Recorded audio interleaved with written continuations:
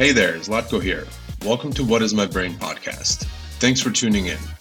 I get the opportunity to chat with fellow founders and business operators about their journey and how they got to where they are now, where they are going, and how they're going to get there. I'm planning on bringing guests and touching on topics such as running multiple businesses, executing ideas, and just spitballing about random topics and current events. It's a casual conversation, and that will hopefully bring value to anyone that decides to listen. I hope you enjoy it. Thanks for tuning in. If you guys want me to take out, just let me know. So, all right, sounds good. Cool. We're live. All right, I got my two buds here now. My two online buds here, Harris and Brian. Man, I think most people will probably see Brian on one of the previous episodes when you were at like 2,500 followers. Brian, you were really. Oh, geez, yeah. Yeah, you were. I think we met at 700. And then I went up to 25 when we had the podcast. It was crazy. Amazing. So I'm gonna let you guys, whoever wants to kick it off, give a little bit of an intro, what you guys are working on, what you guys are doing, and we can take it from there. Absolutely. I'll take it since we were just talking. So I'm Brian O'Connor. For context, I've been a management consultant for the past 6 years, focused on helping Fortune 500s with their growth strategy. So that's helping them figure out, hey, what markets do we go into? What new products should we launch? What customers do we target? That kind of work. And so my goal here is to take all that kind of ideologies and frameworks from that the biggest companies have access to and bring it to everyone else, bring it to the small businesses on Twitter. And so I'm using both LinkedIn and Twitter to distribute these ideologies and help companies grow, and using that audience to bring them into my newsletter, where in my newsletter I get really in the weeds and help small businesses get bigger. Love it. Awesome. Thanks, Brian. And I'm Harris Vanneroff. I am now founder of Activate Onboarding, which has been through my Twitter and LinkedIn journey, which has been a lot of fun. So over the last 8+ years, been working with chief HR officers and really on the human resources side of business. And over the last, say, 2 years, I really started to figure out what were some of the big things that they were talking about. And onboarding actually came up as a big area of focus, especially in this new remote world. And so what I did was take hundreds and hundreds of conversations and curate that into where can I start a business? What can be helpful to my audience of people in the HR field or founders who are looking to give their new hires a good first impression, and have created a business off of it. I've met some amazing people on Twitter and LinkedIn, and grateful to be connected to both of you and excited for our conversation. I love it, man. Well, first of all, I want to touch on that when you and I originally talked, Harris, and you were telling me about the onboarding thing, it touched a lot of points because I've done the agency work, remote work, and all this other stuff. So I just want to quickly touch on, like, is that, as you were kind of going through, those conversations and everything else, did you see a lot of the Twitter world and all that sort of failing at that onboarding process when you looked at these companies? Did you see a lot of people, talking about management, talking all these things, and then you just kind of found this little slot where you're like, damn, I know this really, really well. I actually really enjoy this process. So I'm going to try to build this, whether you want to just build the audience first or build a product on the side, whatever that is. I just want to know how you stumbled upon that. And is that something that you've been kind of tapping into for a while?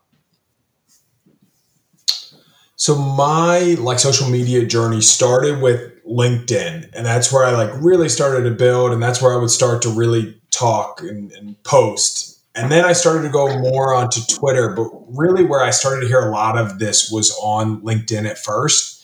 And so it was about gauging that and then having just an insane amount of conversations with different HR leaders and just getting pretty granular, saying what are some of the big priorities, some of the things that you're focused on. And so there were a number of different areas that people tended to share information about. But the one that kept coming up was, especially in this new remote hybrid world, what does it look like to effectively bring people into an organization? And that's changed, because it used to be, I could go sit next to Brian because we both started at Deloitte and we're going to learn together. But that no longer is really occurring for a lot of different organizations. And so I started to hear more and more of this. And then it really became all right, I'm going to start kind of posting some of the things that I know that I'm aware about. And it started to build a little bit of momentum. And luckily I was lucky to have friends like Brian who are like, this is some pretty good stuff. Keep kind of pushing on it. And that led me to a lot more kind of insights to it, doing my own research, having more conversations, and sharing that out to the world. So a little bit of trial and error, and really just, and can we curse on this Absolutely. podcast? Fucking give it to him, dude. Shit ton of conversations, man, that led me down this road and down. I this love path. it because to me, honestly, man, that's one part that I haven't seen a lot of. And when you and I talked, it triggered something. I was like, wow, pre-boarding and onboarding, like that's something you just receive a packet in the mail and read the fucking thing and get to the office and start working. And like you said, you're sitting next to somebody. And so I love that Brian pushed you into this because I think it's an untapped market. I don't know how you feel. You probably know more about it than I do, but I don't hear about it often enough, to be honest with you. And I myself am a business owner, so I wish somebody would give me something where I just send literally an email. I'm like, onboard these 5 people that we're hiring tomorrow. Well, I actually think part of, Harris, your journey that you kind of glazed over, and I think would really benefit listeners here is how you found your niche. Because I think for a while, one thing that I think, Harris, you can speak more to it, but I think his growth was a little stagnant, I think, between 5 and 6K. And one of the main drivers that we were talking about is he's talking a bit about everything.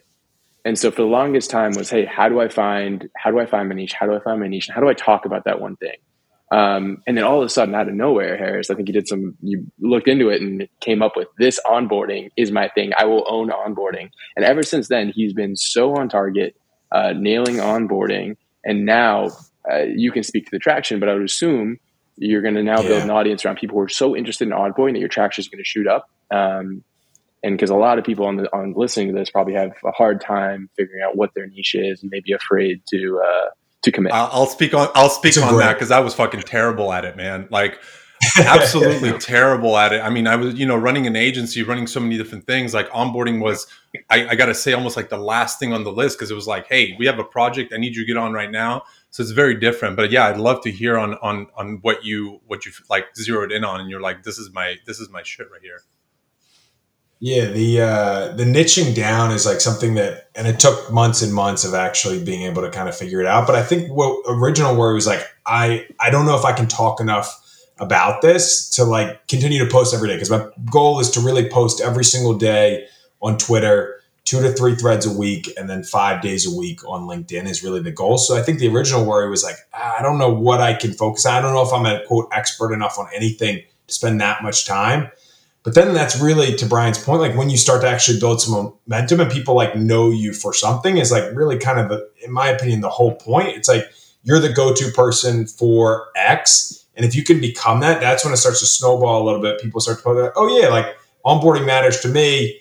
Let's go to Harris. Or even like now it's been cool. Like people are like, someone will post about onboarding. They're like tagging me in it, which has been like a really cool, like fun experience. And so like, for people that are worried about niching down, like there are some really cool benefits to niching down that I didn't know at first, but once you start to do it, I really see some really cool benefits. And I'm lucky that every time I've called this out a bunch of times, but like when I was all over the place, Brian would be like, Harris, what the fuck are you doing? Niche down. And I'm like, I'm trying, I'm really, really trying. But it took like having like a product and like something to be able to like share with the world that really helped me be able to do it. So I love that. And I feel like that's the real dopamine rush there too, right? When people tag you and you're like, how the fuck did I get pulled into this conversation right now? Like, oh, onboarding, like you read the whole thread. No, I love that, man. That's awesome. That's awesome.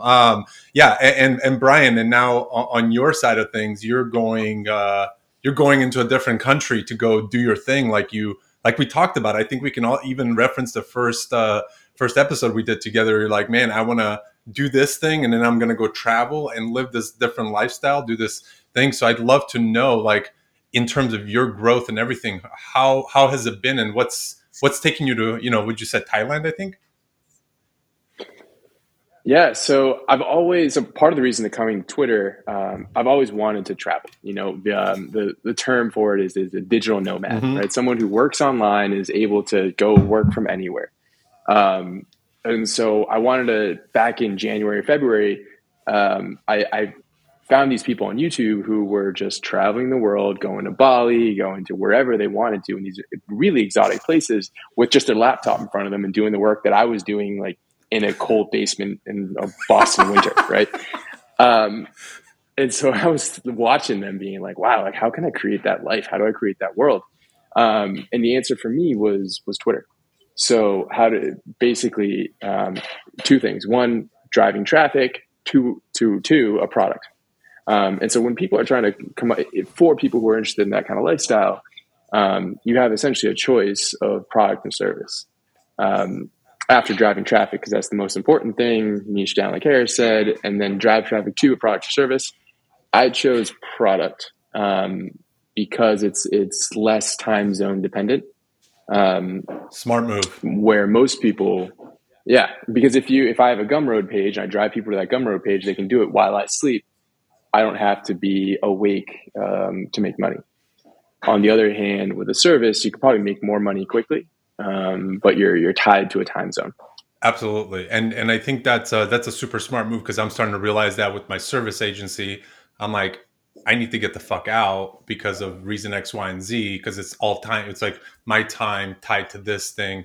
And going into the product space, you put something out there and you're just like, hey, all I got to do is keep running this wheel. And so are you either of you guys doing any actual, because I know, Harris, you're actually building a product, but are you also doing consulting on the side to kind of get everything off the ground? And then I guess, Brian, for yourself as well, like, on your side of things, are you doing some consulting work just in terms of, the short-term stuff while you build up that product? I'd love to know that. Mm-hmm. I'll start. Consulting's actually been like a byproduct. I wasn't intentionally going to do it, but it's come up with people who are like, I don't necessarily want to purchase the service right now because we're not ready, but like, do you have a consulting package? And so it's actually come up organically, which has been pretty cool. To Brian's point, my bigger focus area is on like creating products around while I sleep. And that's essentially what the software and technology does. But in the meantime, like those consulting hours and conversations are gold for what I'm creating. So I actually really like being able to have the hybrid of both. But like at the end of the day, I'm really trying to drive people towards the product. And you're able to extract a lot of conversation and data that you can use for, social media and stuff like that, I'm sure as well, right? Exactly. Love that. And how about you, Brian? Are you doing a lot of consulting on your side of things? So I'm not. And so I knew I'm in a fortunate position because I knew back since January, February, when I had my full-time job, I knew I was going to be doing this route. Right. And so I cut expenses like crazy and just saved money as much as I possibly could. And so now I have essentially this nest egg of money that I'm devoting to surviving on for the next, call it, year. And then also I have courses. So I'm doing some courses on strategy that'll help kind of fund what I'm working on. My main focus is the newsletter. Oh, okay. So I'd love to build my newsletter. So right now my goal is to get it to about 10,000 subscribers by the end of the year. 30,000 by the beginning of Q1 next year, and then start kind of monetizing closer to 50,000. Nice. That's awesome. Well, I'm super, super happy to hear this because, man, I love seeing people take their own little like path and start building these little branches and all that. So I'm super pumped about it. But I want to go back to what you said earlier, Brian, like the whole 9 to 5, building a side hustle, doing kind of both things and all that. I guess, Harris, how are you managing all of that right now, and how's it sort of consuming your day in, having a job and also, building a company basically? Yeah, I would lie if I said it's easy. Like it's Never. not. I mean, it's essentially like a 6:30 to 8:30, and then 6:30 to 8:30 on the other side. Like that's a lot of what it is, and sometimes on weekends as well.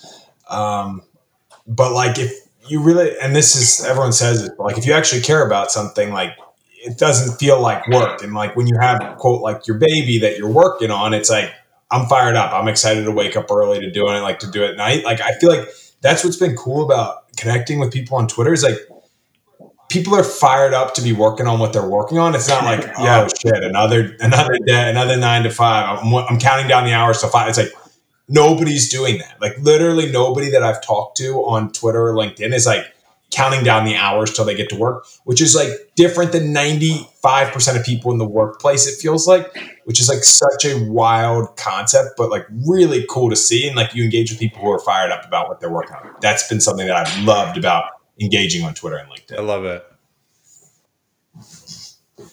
And how about you, Brian, on your side of things? I know you were kind of the job and then sort of building this thing on the side. How was that process, and when did you know? Did you give yourself a timeline, or did you give yourself something else in terms of like, hey, this is the point where I go into my own world and do my solopreneurship? So my story is, and I think I said it briefly on the last podcast, but I'll reiterate, I was working 90, sometimes 100-hour weeks, and felt like I had no control of my time. And so I had that realization that I was losing control of my time. I was getting calls late at night on weekends to do projects, and I wanted to make more money, because when you do really well, you get to keep the money, right? And then B, I wanted to be able to go where I wanted, when I wanted, like Bali, Thailand, that kind of stuff. So the exciting part about working online is that you find your niche and things that you're excited about. So you find a topic that you're most excited about, right? And then you have 100 different ways you can monetize it. And so you find the way of doing that you're most excited about. And so essentially you're creating a world where you're making more money with more flexible time, doing the kind of work you love. But to Harris's point, the first while it was a challenge. I was a little on the extreme end. I definitely, because I had such a crazy life, work day, I would start at 5 a.m. and end at 11 p.m. every day. I was about to ask you, how did you manage even you put out some crazy ass content. I'm sure it requires a lot of research. Like, how the hell did you manage putting that shit out when you're working 90 to 100-hour weeks? Like, that's insane, dude. Yeah, it was. Is that passion? Is that passion you're talking about? Is that like, I need to fucking do this because I want to get the fuck out of here? Right. I mean, part of it, man, was like, if I felt like I was in control of my destiny, like if I work harder, I make more money, or if I work harder, I have the opportunity to do what I want to do. Whereas before, working for someone else, if you work harder, you get a better pat in the back, And so that fired me up. And I knew that if I woke up earlier, if I used to work later, that means I could live my life faster, And so that fired me up. And so I did that probably from, honestly, kind of still. But that's just because at this point I'm just so used to it and so excited to do it that I keep doing it. I love it. But it's exciting because you get, if you work harder, you get to create the life you want to live. And that's kind of what I'm all about right now. That's amazing. One thing I might add, just to both, I don't want to speak for Brian, but I know Brian well enough to know that this is also true, or Brian. It also takes like a lot of time, and like you have to be consistent, and there's a lot of really tough, shitty times where you put something out and you're like, I think this is amazing. Everybody's going to care and love this. And like, nobody gives a shit. And you have to be willing and okay to be like, that might happen a lot. And just like keep being okay with that. I mean, there are even some times where I'm like, oh, this is going to be amazing. 6 people care, right, or whatever. Like, and I think that is such an important aspect. It's not as if everything is just like perfect, at least for me, not as if everything's perfect now. Yeah. Like things are going swell. Like there's still a ton of really hard and bad shit that's consistently happening. So I want to reiterate that is an important aspect still going on every single day. Yeah, no, that's a good point. Because I mean, it's definitely not roses, right? It's not perfect. So just like life isn't perfect, right? But you're in control of your life, and that's what's exciting to me. But to your point, Harris, like at the beginning, especially at the beginning, I always thought everything I put out was gold, right? Because if I didn't, I wouldn't have put it out, right? But it's not. Like there's so much to learn. Like I didn't know what copywriting was. I had no idea. I didn't know how to build an audience, right? I didn't have I didn't know how to distribute my content. And so I always say the ability to build an audience is 2 things. It's great content, great distribution. Distribution is a lot easier because it's easier in the sense that you know what you don't know. Like if I have 2 friends on Twitter, I know my distribution is not good. There's no question. If I have 50 friends on Twitter, I know it's good. The great content part is the hardest part because every person thinks they have good content, right? And then the next day you learn something and then you look back at your content and was like, wow, that was actually terrible. Yeah. And so that's the hardest part to me because you don't know what you don't know. And I remember you, Brian, saying one time, I think it was on the podcast or you and I were chatting about something, and you said, man, I woke up one day, I didn't know what the fuck I was going to write, and I pulled something from an old thread, and that tweet ended up doing better than like 90% of the stuff that I posted prior to that. Yeah, it's sometimes you just don't. Things that you think would go really well just don't. Yeah. And things that you didn't even plan on do really well. Yeah. Especially, I mean, after Labor Day, the algorithm changed. And so now we're dealing with a whole new Twitter algorithm, right? And it's a new rules.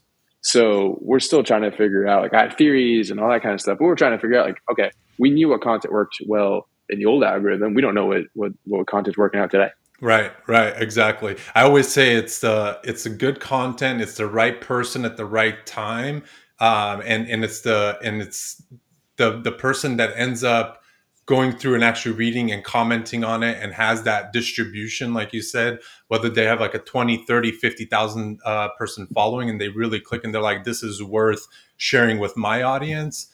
That's when those things you're just like, oh shit, this just hit and I didn't even have any expectations. I remember my biggest thread to date was something I woke up on Saturday and I was like looking through my Upwork channel and I was like, man, there's so much here. And I just literally sat there, wrote out the whole thing. I sent it and I went off to that night. I went off to have dinner with my girlfriend and literally put my phone and just went bing, bing, bing. Like I was like, what the fuck is this? I thought my mom or somebody was trying to get a hold of me. And I look up and it's just like, when you just see the thing just going through. And then I was like, dude, I need to silence this. I came home and it was like 700 likes. And I was like, what the fuck happened here? Like, I'm trying to go back and see like who retweeted. And so I had no idea. I was just like, man, I'm just trying to share with people how I ran my Upwork thing. And I just put a couple screenshots and whatever else. And it was amazing. So yeah, it's sometimes you think like the best shit that you spend, weeks on end to try to put together. And you sit there and you're just like, wait, 6 likes, 8 likes? Why? What did I do wrong? You start to question everything you've been doing up to that point. But no, that's awesome. And to take the time to just say, I've actually learned a ton from both of you, just because not only the consistency part, but I also think like the niching down. I'm kind of at this point now where I'm getting ready to move into more product side of things and really going deeper and deeper into that level, because now I'm balancing a couple different things with service and all this, and just even looking at the content you guys are doing and the consistency and the depth. I think the depth of the content is what really, really hits differently. So I just want to give you guys your flowers, because it's been awesome seeing you guys growing and connecting with you guys. So I just want to take a quick second to let you guys know that it's been fucking killer to watch you guys grow and post some amazing stuff. Appreciate that. Yeah, it means a lot. Absolutely. Right back at you. And I also think that there's a market for Brian to create a niching down course for a lot of people out there. I think it's like something I feel like that most people struggle with, and it's really hard to do.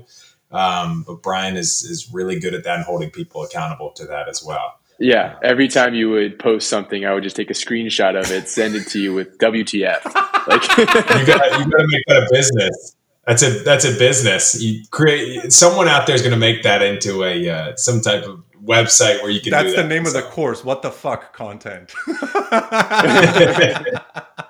Right. I love it, man. No, so let's talk a little bit more about, juggling side hustles and different things you guys see out there. Maybe it's opportunities or things that you guys feel like a lot of people haven't tapped into. Is there anything, Brian, because I know you brought this up before we started recording, is there anything you're seeing out there you're like, man, somebody needs to, whether it's tap into this market, or here's how you kind of balance, if you have a 9-to-5 job and you want to start not only building an audience, because I think a lot of people, I think what it is, I think we touched on it a little bit, people are just afraid to fail from a perspective of, hey, nobody's reading my stuff.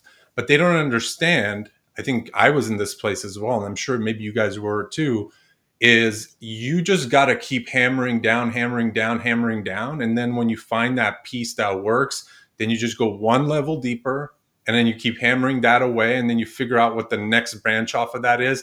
And I think people are afraid of that very first step of saying, you know what, this was my experience, and I'm just going to throw it out there. Maybe it connects with the person and maybe it doesn't, but man, this is the truth. And I know I can stand by this. I can look at it tomorrow and be like, yep, that still happened.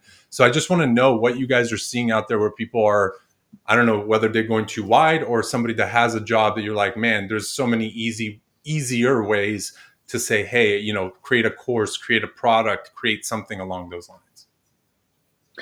And just to clarify the question, so I'm hearing either there's creators who are afraid to create, right? Take that first step, right. and maybe people don't like the content. And then there's a lot of creators I've spoken to, and this may be an interesting topic because we've both, right. Harris and I have both gone through it, is creators who are afraid to take the leap to do it full time, right? Like what's the like at what point? I'm sure there's a lot of people listening to this who are in their 9 to 5. They're not loving it, but they're there because it's stable. Yep. Right. And the creator life is exciting, but it's not stable. And so how do you A, create stability, and B, get comfortable enough that you have the skill set and that you can generate the income so that you become stable exactly to do while you do what you love. And that to me is a topic that I don't think is talked about that often. It's not. And I think also some people I think get kind of confused on, so how do I build up my audience on Twitter, on LinkedIn, for me to be able to say, I'm going to put this product together. Now I can go on and hammer about this topic and create some sort of business around it where it generates me maybe a couple grand a month. And then I can still keep my job and still keep doing this thing until, you know, this side hustle sort of overlaps and takes over my income that I'm making in my business. I think that's the other piece of it, is like, how do you go about building that audience while you're at a 9 to 5 job? I feel like it's like a tough push and pull. It's like, should you start building an audience before you actually have something? Or like, do you need to have something to take your time building the audience? Both of those can be true. I don't know. It's like a really interesting, like I actually think trying to build an audience and working to build an audience before you actually have something to sell is like really, really valuable. Like I think it makes it less, quote, scary for you. But then at the same time, it's like, yeah, but I might get bored because this is like level B, like option B. And yeah, I got other stuff that's going to, so it's a really interesting like push and pull of whether that's a good or a bad thing. I'd be curious for your guys' perspective on that. Yeah. I mean, so I think it's a new way of entrepreneurship. It is. And by that, I mean, if you look at I hate calling it old way because it's still new, but like you've got, before I did Twitter, I did a fintech. I built a fintech out. And so what the traditional way is like, hey, I know this pain. I know a customer who has a pain and I've got this solution. Right. And then you bring an MVP, bring it to market, test, hey, does the customer want that solution? Right. Harris and I are talking about the totally new way of entrepreneurship that's different, where we say, okay, instead of finding a pain, finding a solution, and then taking the market risk that the market wants it, right? There's market risk. Does the market want it? And execution risk. Can you do it right? We're essentially eliminating the market risk and just taking on the execution risk. Like, are you doing it right? And here's why. Because what we're doing is building an audience around a topic that you care about, right? And that's important. We can talk about niching down, but that's say you take 3 or 4 topics that you're interested in, find creator content fit, right? Which topic are you most interested, passionate about, excited about? Take that topic, build an audience around it by putting content out, distributing it, put an audience around it. While you're building that audience, then you start to just pay attention to the different data points that you're out, right? You might tweet about one pain and everyone reacts to it, right? And where you tweet about another one there where people don't. And so, okay, that's interesting. That tweet got a lot of attention. Let's turn it into a thread. Oh, that thread got a lot of attention. Interesting. Let's take the thread and put it into a newsletter, right? And at the bottom, have a little call to action. It says, okay, respond with your pain points, right? Oh, wow, I got 4 responses. People must be really passionate about it. And so this step, like a tweet is like a micro MVP. A thread is a little bit bigger. A newsletter is a little bit bigger. And then a newsletter turns into an ebook on Gumroad, right? Oh, wow, the sales crushed on ebook. Now it's sticking to a course. I love right? that. I love how you broke that down, by the way. That's fucking perfect. Well, it's amazing because it's almost foolproof, right? Because if any step in that chain breaks, right? Let's say at the thread doesn't take off. You go, okay, great. Let's just write another bunch of tweets and try it again at essentially no effort, no cost. Yeah, no, that's amazing. I love that. You broke down the tweet into the micro MVP, and then that's awesome. Yeah, I think one thing I feel like people at a a 9 to 5 need to also realize, like, you've already got the income piece kind of taken care of. You're not like hungry for money right away. So while you're making money at work, build an audience and talk about that thing you can. Like I always say, when I talk to my friends that are business people and I'm talking to them about, hey, check out this idea, or what do you think about this? What do you think? It's just like a blank wall. And I'm like, that's the wrong people to talk to about this, right? But when you take that topic and you say, there is people out here in this Twitter world, LinkedIn world that actually care about this. Now let me start talking about it, because I could talk about it all day long and I don't get tired of it. And if somebody gets tired of it, they just unfollow me, and that's cool too. But at the same time, when you get to that point where people start listening and start responding and be like, how did you do this? How did you do that? Then you're like, oh shit, now I can build around that. I can, like I said, I could talk about it all day long.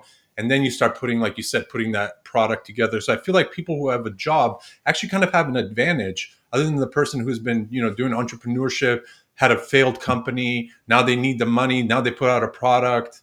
Nobody's listening. Nobody's buying. Nobody's doing anything. Now they're trying to build the audience. They're almost like reverse passion building when you just like, you don't feel good about it anymore. And I think that's where a lot of people feel demotivated after a period of time. So I feel like if you are in that 9 to 5, if somebody's listening is that 9 to 5, start hammering away at something you're excited about, whatever that is. Maybe it's, like you did onboarding. And I mean, I would have never thought about that, but holy shit, it's a big market, because every single company out there, especially in the work from home situation, really needs to dial in on that, because the experience of somebody coming in and, starting their work and not knowing where to turn and who to talk to and, what the expectations of the job are. That's a huge thing where somebody just has to offer them 10 extra grand a year and they're going to go to the next place and hopefully they'll give them a better experience. Right. And I think that's a really good point around like building it while you're doing your 9 to 5. So the worst salesperson is the desperate salesperson. Exactly. Getting your money from a different perspective, then you're just going to be so much less desperate. And I think that part is like so huge. So like having savings that you put away if you go full time, or having a 9 to 5 while you do, like being it so you're not like, please buy my thing. I'll do anything. Please buy. It's like nobody's going to ever buy from that person. Being able to be in confidence, like if you don't want it, yeah, cool. But like if you want it, here it is. I know it provides a lot of value. Like that gives you such a leg up from a sales perspective, in my opinion. Absolutely. Absolutely. Yeah. I think people have an advantage in 9 to 5 in the sense that it takes time to build an audience. Like when you write a thread, you can't just pump out 4 threads a day. You essentially need to give it time to breathe. You need time to meet people, to build distribution. Money to me is time. Some other things, but it buys me time. It's runway that I have, essentially until I need to sell the next product. And so to Harris's point, if I have money, that means I'm not desperate. Exactly. Yeah. No, I love that. I think I want to hammer that home that it takes time, because Brian has built it about as quickly as I've ever seen. And it took waking up at 5 a.m. and working till 11 p.m. every single night for months on end. Yeah. So I think that is like such a really important aspect to hammer home. Like you have to play the long game with building an audience. If you're trying to do it quick, it's just not going to work. I haven't seen anybody do it much quicker than Brian. And like what it took was 5 a.m. to 11 p.m. every day. So I think that's really important to hammer home. Yeah. And also there are ways to do it quickly, right? But when you do that, you tend to give up value. Not always, but sometimes. And so, for example, like tomorrow I could do a 10 Chrome extension thread. And the question is, does that get me 100,000 followers that I want specifically to sell my product, right? It depends what game you're playing. Yeah. Because there's a ton of different games that are going on, and everyone's playing a different game. That's the interesting part. And so if that aligns with the game I'm playing, say like for Z, actually, if you want to get some fascinating guests on your podcast, you need Social Proof. Exactly. And Social Proof you could get through Rapid follower account, which you could get through a 10 Chrome extension thread. And that would make sense given your game. Right. But for Harris and I, where we're trying to sell products specific to our niche, that doesn't work. Those rules don't work in our game. And so we need to essentially have a different type of content, because the content is essentially the hook that gets the specific person in. The type of person we want to get is the people who will buy our product. Whereas I'm putting words in your mouth, Z, but if the type of person you want to hook may be a podcast guest, you're going to use a different hook and different type of content to attract a different person than I would. Exactly. And so you may be able to benefit from hooks that have a more rapid follower growth. And I think, no, you're absolutely right. And I think it's, we're all on the same platform, playing a different game is absolutely the right way of doing it, or saying it, I should say. But I was going to say, tell me on the days where you woke up at 5 a.m. and you're like, fuck, man, I really don't want to write another fucking thread today, or I don't want to, I'm not ready for it. Like, did you have a lot of stuff that you just like queued up over, let's say, the weekend or whatever? Or was it, hey, wake up, sort of spruce things up and send, like, what was your schedule like? I'd love to know how because you, like I said, your stuff had a lot of depth. Like every time I wrote it, I'm like, damn, he's going into the nitty gritty. Like, I feel like you have a whole screen for, financial data from a company. And like, I just like visually, like I imagine like the person with like 15 monitors just looking at like different like stats and stuff like that. I just showed Harris. You're not wrong. I have a screen that wraps around my head. Yeah. The world's biggest screen. It's the world's biggest screen.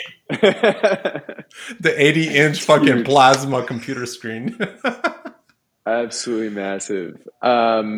So it's the two comments there, actually. In terms of the content I write, I'm really inspired by creators like Sean Puri, for example, who is able to write a thread. Like I loved his thread on Clubhouse. Right. Why is Clubhouse dying? And it was, if you read the first 75% of it, it was super entertaining. You're hooked into it. It's just a great story. And then at the end, it's like, here are the reasons, and they're really deep and insightful and thought provoking. And I'm thinking, wow, I'm really engaged in what he's writing, and this guy's a really smart guy. And that's kind of the content I want. I want to create content that Z makes you read it and go, damn, Brian's smart. But also you're reading, you're like, I'm having a good time reading it. Like I'm hooked. I can't stop reading it. I learned something good at the end. Yep. That's the kind of a creator I want to be. Anyway, kind of side tangent. So you asked, hey, how are you able to pump out on the days where you just have no creative juices? Yeah. And what is your, I guess, a little bit of insight, and Harris, please share yours after this as well. Like how you guys, queue up your content, and what's your game plan basically when you're doing all this, I guess is my real question. Yeah. So I had a great conversation that kind of changed my perspective on how I view work. And I don't fight it anymore. If I don't want to do something, I don't actually. But I always want to do something that's work related. And what I mean by that is, hey, this is a podcast. This is work related, right? And that takes a very different type of zone and mentality than analyzing Clubhouse, right? And so I'm always in some kind of mood that will make me a better person. And so is that reading books on strategy or copywriting? Is that listening to podcasts? Is that just researching on the web to find the next topic? Is it writing about that topic? Is it networking with other creators? There's always something that I can do that matches my mood and my energy. And so I create my schedule for the day based on roughly what I think my energy is going to be. And I know it's typically in the mornings, I'm more analytical. In the afternoons, I'm better able to do, say, like copy work or like networking. And then at night, I'll read, study, and kind of find and curate different potential topics. So long story short, I work with my energy to pump out the best work. I love it. And how about you, Harris? Are you kind of the same way, or do you have a different? I'd agree with a lot of the things that Brian said. I think like figuring out when you get your most energy. Like I actually do a lot of my writing in the morning because I think that's when I'm my freshest. But like there are some mornings where I wake up, I'm like, I I don't necessarily have something like I've tried the like Notion template and spent 5 hours and it just did not work for me. And like a course, and that's what they said you should do. And I'm like, okay. And then I was like, this just does not work for me. So like, I'm as basic as it comes with how I write. I literally have like something on my phone that is notes, and anything that I think is like a good tweet or a good thread idea, whenever that comes into my head, I'm just like quickly making a note of it. And if it's a thread, I'll be like, okay, here are the top ways to pre-board employees. And then it's 5 different. So like, that's essentially how I'm doing it. And then it's like, okay, I go later on in the morning when I'm a little bit fresher to write it out. But I tried like the whole big Notion documents and it just did not work for me. So I think it's really important that like, whatever works for you as a creator is like your way to do it. There's best practices. Yeah. But like, if that's not going to work for you and you're not going to want to go into Notion and change it, don't do that. I think that that's like such an important thing. It took me a really long time to realize like, shit, I'm doing something wrong because I don't have this massive Notion document. It's like, no, whatever works for you, just freaking do it and just keep being consistent. I think that's like a really important aspect is just show up every single day. Cause like people will notice and like, the algorithm will notice and like you start to build more and more. Absolutely. Don't make it feel like a job. Like you have to go to that one thing to do whatever. It's like, yeah, if it's on your phone and doing it. I just saw somebody post something about like their notes set up on their iPhone. And I was like, holy shit, that is the most organized note setup that I've ever fucking seen. Like it's crazy. So yeah, different things work for different people. For me, like Notion is just, I used to be a Roam guy where I connect all these different things and start like thinking about ideas differently. And then I moved over to Notion and it's just like now become, there's like a work layer and there's a brain dump layer. And then there's like the more organized layer. So I have like these 3 compartments that I kind of go into, and then I sort of hash things out and write all my newsletters and everything in there as well. So yeah, man, I love that. I love that people have different ways of doing it and kind of structuring their day differently. Do you guys, Ryan, I know, Brian, I know you took Ship 30, but Harris, were you a writer before this? Did you start writing early on? Like what was your kind of gateway into the whole copywriting and thread or Twitter and LinkedIn and all this other stuff? Yeah, I was definitely not a writer. definitely not a writer. And I still don't even think I classify myself as a writer. I like the format of Twitter and LinkedIn, honestly, from a writing perspective. I took Sahil Bloom's course in January with the idea of like, I want to become better at marketing, whether it's like the company that I'm at. Like essentially that was the idea around it. It was like, I like what Sahil Bloom is sharing. I think he's posting really good stuff. And then I started to like post and engage and I'm like, holy crap, there's some awesome people on here that never would have spoke with me and before. And now that I'm posting and engaging with their stuff, like they really want to get on the phone with me. Like this is really cool. And then that spun more and more. But like, I did not take that course with the idea of like, I'm going to build a personal audience and like left that course and all the different conversations with people like Yuzi and you, Brian, and countless others. Like, whoa, like the people that I can get access to just by posting every day is like a big reason why I like being on these platforms. Absolutely. And then, Brian, do you do a lot of long form writing as well outside of your newsletter, or are you just kind of like, do you do like these like daily brain dumps or anything where you just kind of, get your I call it decongesting my brain because that's what I like doing. I literally sit there and just ramble on a piece of paper. And then that's why I like pull out, whether it's one topic or, a whole newsletter. Sometimes I'll sit there and be like, so I just wrote 3 newsletters for the next like 3 weeks, basically type of thing. So do you guys do any of that stuff, or do you guys just kind of go day by day? I don't. I'm more of a day by day kind of guy. I love whenever I'm focused and working and then I lose focus, I'll go on a long walk and with a notepad. So I have a pocket notepad and I'll write my ideas out. But yeah, not like a brain dump.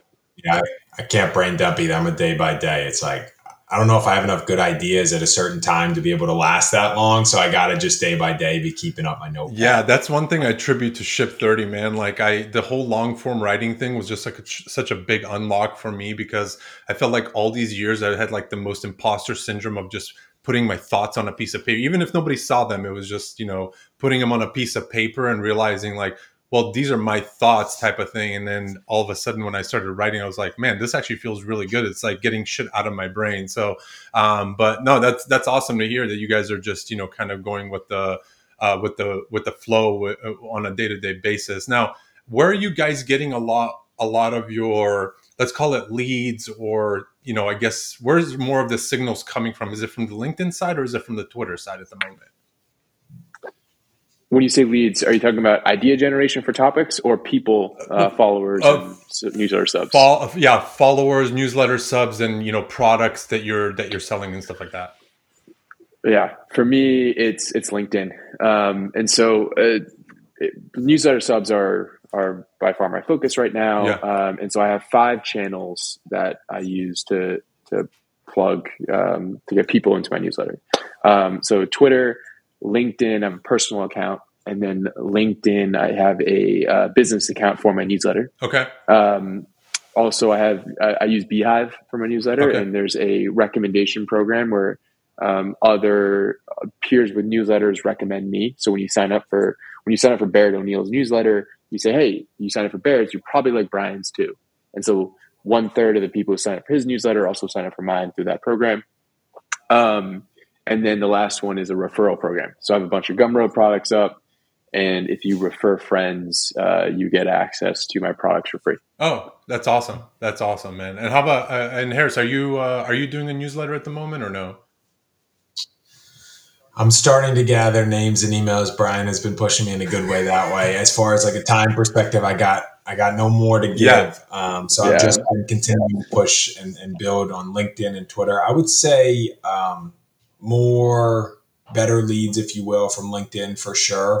What I do, and this has actually helped me stay consistent with it, is like I post a week on Twitter and then have different threads, and those threads usually become posts on LinkedIn. So like the idea around creating content for both was exhausting to me, and I did it for a little bit. I'm like, I have to figure out a way to combine these two, and that's helped me do that. But I tend to get better engagement from LinkedIn. I will say that is true until you have a cool product to put out there, and then a lot of people seem interested in that. So Twitter's been bumping back a little bit, but more so focused on LinkedIn for sure. Yeah, I agree with that. I would say an average. So my typical flow, I'll start with a newsletter, make the newsletter out. Then that newsletter, I turn into a thread, take the main points of the newsletter, it becomes a Twitter thread. 24 hours later, that thread gets posted as a carousel on LinkedIn. Now I alluded to the algorithm. It used to be pretty even between Twitter and LinkedIn. The Twitter algorithm since Labor Day has slowed down for us drastically.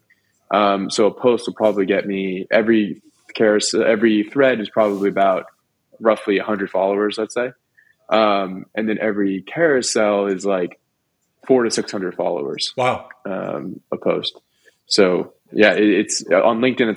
It's a much faster growth. One of my first posts got me 3,000 followers. Damn. It's an open playing growth over there. Open playing field over there right now. I feel like on LinkedIn, I feel like there's so much opportunity with audience building there. It's interesting because LinkedIn is starved for creators, and so there's not a lot of creators because on LinkedIn, if you post something, your boss is looking over your shoulder. Mm-hmm. It's essentially a professional. It's a social version of your workplace, right? On Twitter, that's not the case. It's more personal. So the people who are doing well best on LinkedIn are really coming from Twitter. And I think that's for a few reasons. So on Twitter, we have a character limit that doesn't exist on LinkedIn. Right? Which means we have to be punchier. And we have to deliver that same power and punch in a shorter amount of characters. And so I think on a word per word basis, we pack a bigger punch. Yeah. And so if we're forced to learn our hooks, we're forced to pack a bigger punch. And then also on the Twitter side, it's hard to stand out. And so we've really kind of not mastered, but we've figured out the science of audience building. On LinkedIn, it's still newer for creators. And so we're taking the rules that worked on Twitter and bringing them to LinkedIn, and it's working really well. A lot of my peers that I'm seeing, Harris is one of them, are growing really quickly on LinkedIn. So it's a great platform to be on. Yeah, absolutely. I agree. And I remember there was one post that you guys, I think, Brian, you were like probably one of the first people to either like it or comment something on it or whatever it was. It was like one of my no code things. Yeah. And man, that shit just went through the roof. And I think that one alone got me like 1,300 followers in like 2 days or something crazy. So it's just it's like LinkedIn, the way they redistribute the content on like a weekly basis. Like the minute that you follow somebody, I recognize this very early on. The minute that you click follow on somebody and you refresh your feed, you literally get like 3 pieces of their content right then and there, and they're just like engage, and then you start getting all those likes and those clicks. So no, it's pretty crazy, man. And did you Brian, did you start posting heavily on LinkedIn before you left your job, or was it more so like towards the end? Was it something that you focused on while you were still at Deloitte, or was it something that you were just kind of like, I don't want to do too much there just because it's work related? So I decided to do it while I was still working. And the reason I did it was what I'll call like a power arbitrage, essentially. And by that, I mean on Twitter, I have 20,000 on Twitter. And there's accounts with 100,000 plus that I don't typically but they don't boost my content. Right. Right. I looked at LinkedIn and I saw a lot of those big accounts had small numbers. My follower count was much closer to them on LinkedIn. And so a light bulb went off and I thought, whoa, they're starting to grow. In about a month or two, they'll probably be too big for me to jump in and be that part of that group. I want in on that group. And so I kind of blitzed early to say, hey, on this platform, we're a lot closer in follower count. So it makes sense for me to hang out with you guys. Like, let's like boost me too. And so now you can grow along with them. Whereas on Twitter, that wasn't the case. Right. And so now because of those relationships, the relationships go across platforms. So it's fascinating because I'll see a lot of people, like 200,000 followers on Twitter and then have 500 on LinkedIn. And now with a slower Twitter algorithm, I'm seeing a mass migration of Twitter folks trying to build an audience now on LinkedIn. Yeah. It's a big wave. And so a lot of those huge accounts on Twitter are coming to LinkedIn and asking for your help, whereas you weren't a blip on their radar on Twitter. Right. Right. So it's a cool, I'm exaggerating it slightly, but it's a cool dynamic, and I don't want to lose that opportunity. So I jumped early. I think we just lost Harris. No, that's crazy. Yeah, man. I noticed that too. And I think, I credit a lot of that to also people, just like Justin Welsh, for example. I think he started off on LinkedIn, if I'm not mistaken. Then he came over to Twitter, and he really kind of opened people's eyes to just like, hey guys, like there's some shit going on over here on LinkedIn. Here, let me let him in real quick. There he is. Perfect. There he is. No, it's all good. You Welcome back. Froze for a little while, and I was like, what's going on? And but yeah, you're good. Can you hear us okay? Awesome. No, you're good. No, that's really awesome. And how about you, Harris? Did you start posting when you were still at your old job? Were you posting on LinkedIn actively, or were you just kind of, focusing on the Twitter side of things? Yeah, I've been pretty heavy on LinkedIn, like even well before Twitter. I just felt like, I don't know. I always enjoyed LinkedIn because I loved learning about people and what they were doing work-wise. And it was just like really appealing and interesting to me. Another thing I will say that I like more about LinkedIn is like there are trolls on Twitter and there really are not on LinkedIn. People are not going to be assholes on LinkedIn. That just really doesn't happen very often. On Twitter, like there's a good amount of that still. Less than I think publicly gets talked about. I think there's like a misconception that everybody is an asshole and most people are not. But on LinkedIn, you really don't even get that at all. Yeah, because everyone's boss is looking over their shoulder and be like, "Don't be a dick to people." Probably.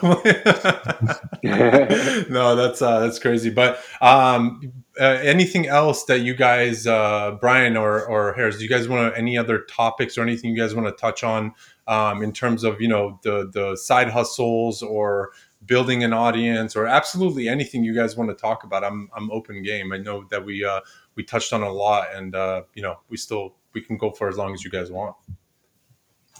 The only final thing I'd add is just like most people, as long as you're not scripted in your outreach or like willing to connect and help you engage, like it's pretty amazing. Like don't say the same thing to 100 people because then they'll ignore you. But like for the most part, if you're like, hey Z, I really like this post because of X, Y, and Z, you just keep doing that and doing that, like Z's going to go have a conversation with you. Like that's what it takes. And it takes work, But like, if you do that, most people are willing to engage and have conversation. I think that's a really cool aspect of it. Again, it takes work, it takes time, it takes being intentional, but like, it's called social media for a reason. Like, most people are pretty willing to engage, which has been like really fun and cool to figure out. Like, the people I've met have been the best part of engaging times 1,000, really times 1,000. And so it's just something I would encourage people to do, is to engage and then reach out. Yeah. Absolutely. Absolutely. Anything from your end, Brian? Anything you want to add? Anything you want to chat about? Main thing that jumps out to me. So Harris gave me the idea on niching down university, right? I love it. And it's funny. It's funny because I don't know how to say the word niching, whatever. But I'll give you the high level thoughts on it real quick, because I do think that it's probably the biggest problem that new creators have, right? It is that when I talk to folks, I don't know what my topic is, and they're too broad. And what happens when you're too broad, right, is, let's say you have an audience of 10,000 people, right? And you talk about 5 topics, right? You don't really have, and you go to put out a new thread. Yeah. You're only going to have 2,000 people supporting you. Right. And supporting that thread, because your audience is fragmented 5 ways. Yep. Right. So I do believe that not niching down is one of the biggest factors slowing people's growth. And so I think the common fears there are that they don't know if they can talk about it forever, right? They don't know if they have enough to talk about. That's a big one, by the way. That's a big one, by the way. That's a really big one. Yep. And also that they don't know if there's an audience out there for them, right? And so, okay, let's start with the second one. There's 300, 600 million people on Twitter. Yeah.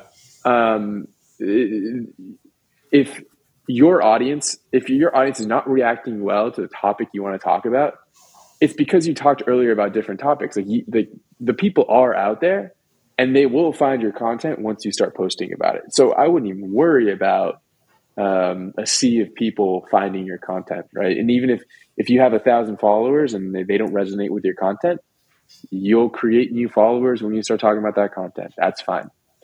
Worry two around, like, hey, can you talk about it forever? The answer is, when you get bigger, the bigger you get, the broader you can get. You just have to niche down at the beginning. And if you put a stake in the ground somewhere and you don't like it, you can pick up and put a stake somewhere else.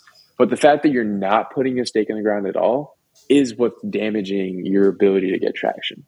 So, long story short, pick a niche based on what you as a creator are most energized about, right? Because it's you have to be in it for the long run.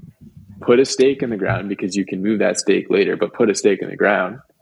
And the people will come. Don't worry about that. There are 300, 600 million people on Twitter. They will find your content. There will be people. Exactly. And I always, I love that you explained that. And I always say, it's like, you might have to write for 2, 3, 5, 6 months before you get some traction. But the good thing about it is that when you build up that content library and somebody finds you for that one tweet or that one thread or whatever that is, and they go back and be like, wait a minute, let me see what Brian's been talking about before this. Was this just one of these one-off tweets that just got a lot of steam? And then they go back and they're like, damn, Brian's been talking about this for 6 months at this point. That content library is what gets them to stick around and follow you and really start to dial into your content and then any product that you're putting out there. So I think people have a very big, they're scared in a sense of, hey, there's not enough people, but those people will, like you said, they're going to come and find you one way or another, whether it's looking for some piece of information, whether it's searching on Twitter, whatever that might be. When you have that big library built up on the back end, and they find you, they're going to be like, damn, this guy's the real fucking deal, because he didn't start talking about this yesterday.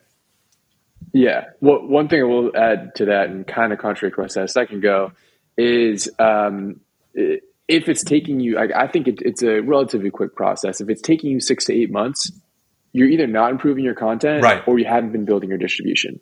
And so The one thing I do want to add is that you do have to hunt for your distribution, right? Like I said, people will find you. They don't just magically find you. Right. Once you have your niche, what I did at least was I figured out my niche and then went on the Readwise list of top threads, the top 200 thread creators, and looked through them and said, hey, who of them are in my niche? Right. So who are the big fish that have hundreds of thousands of followers or 50,000 followers, whatever it is, in my niche? Because I need to get to know them and they need to know what I'm all about. Because once they start distributing my content, all of their followers will see it. That's where I start to get the traction. And if I'm improving on the content, writing great content, then it just grows quickly. Absolutely.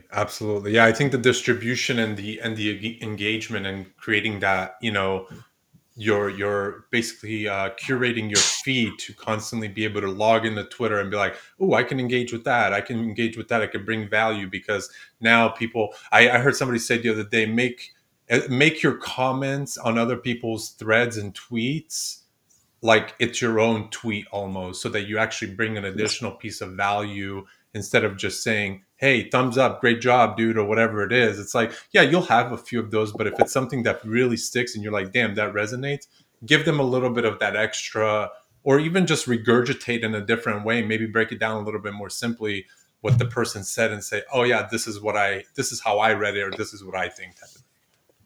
Yeah, I agree. Because when I talk to newer creators who are in my niche specifically, the advice I give is, hey, if you're in my niche, heads up, the people who are commenting on my threads are also in my niche. Yeah. So I almost like to suggest that you look at bigger accounts. So let's take mine, for example. And I have 20 to 30 friends who are in my niche all commenting on that post. They'll see your work. And so treat my thread almost like it's a forum. Yeah. Right? A place to hang out. The people who are interested in my content are going to hang out here. And so if you can bring some to the table, bring some of the conversation, and make that in my thread, I'm going to love it because it's going to give me more distribution. So I'll be paying attention. Yep. But also, everyone commenting will see it. And so it's just a place that people interested in a topic will hang out.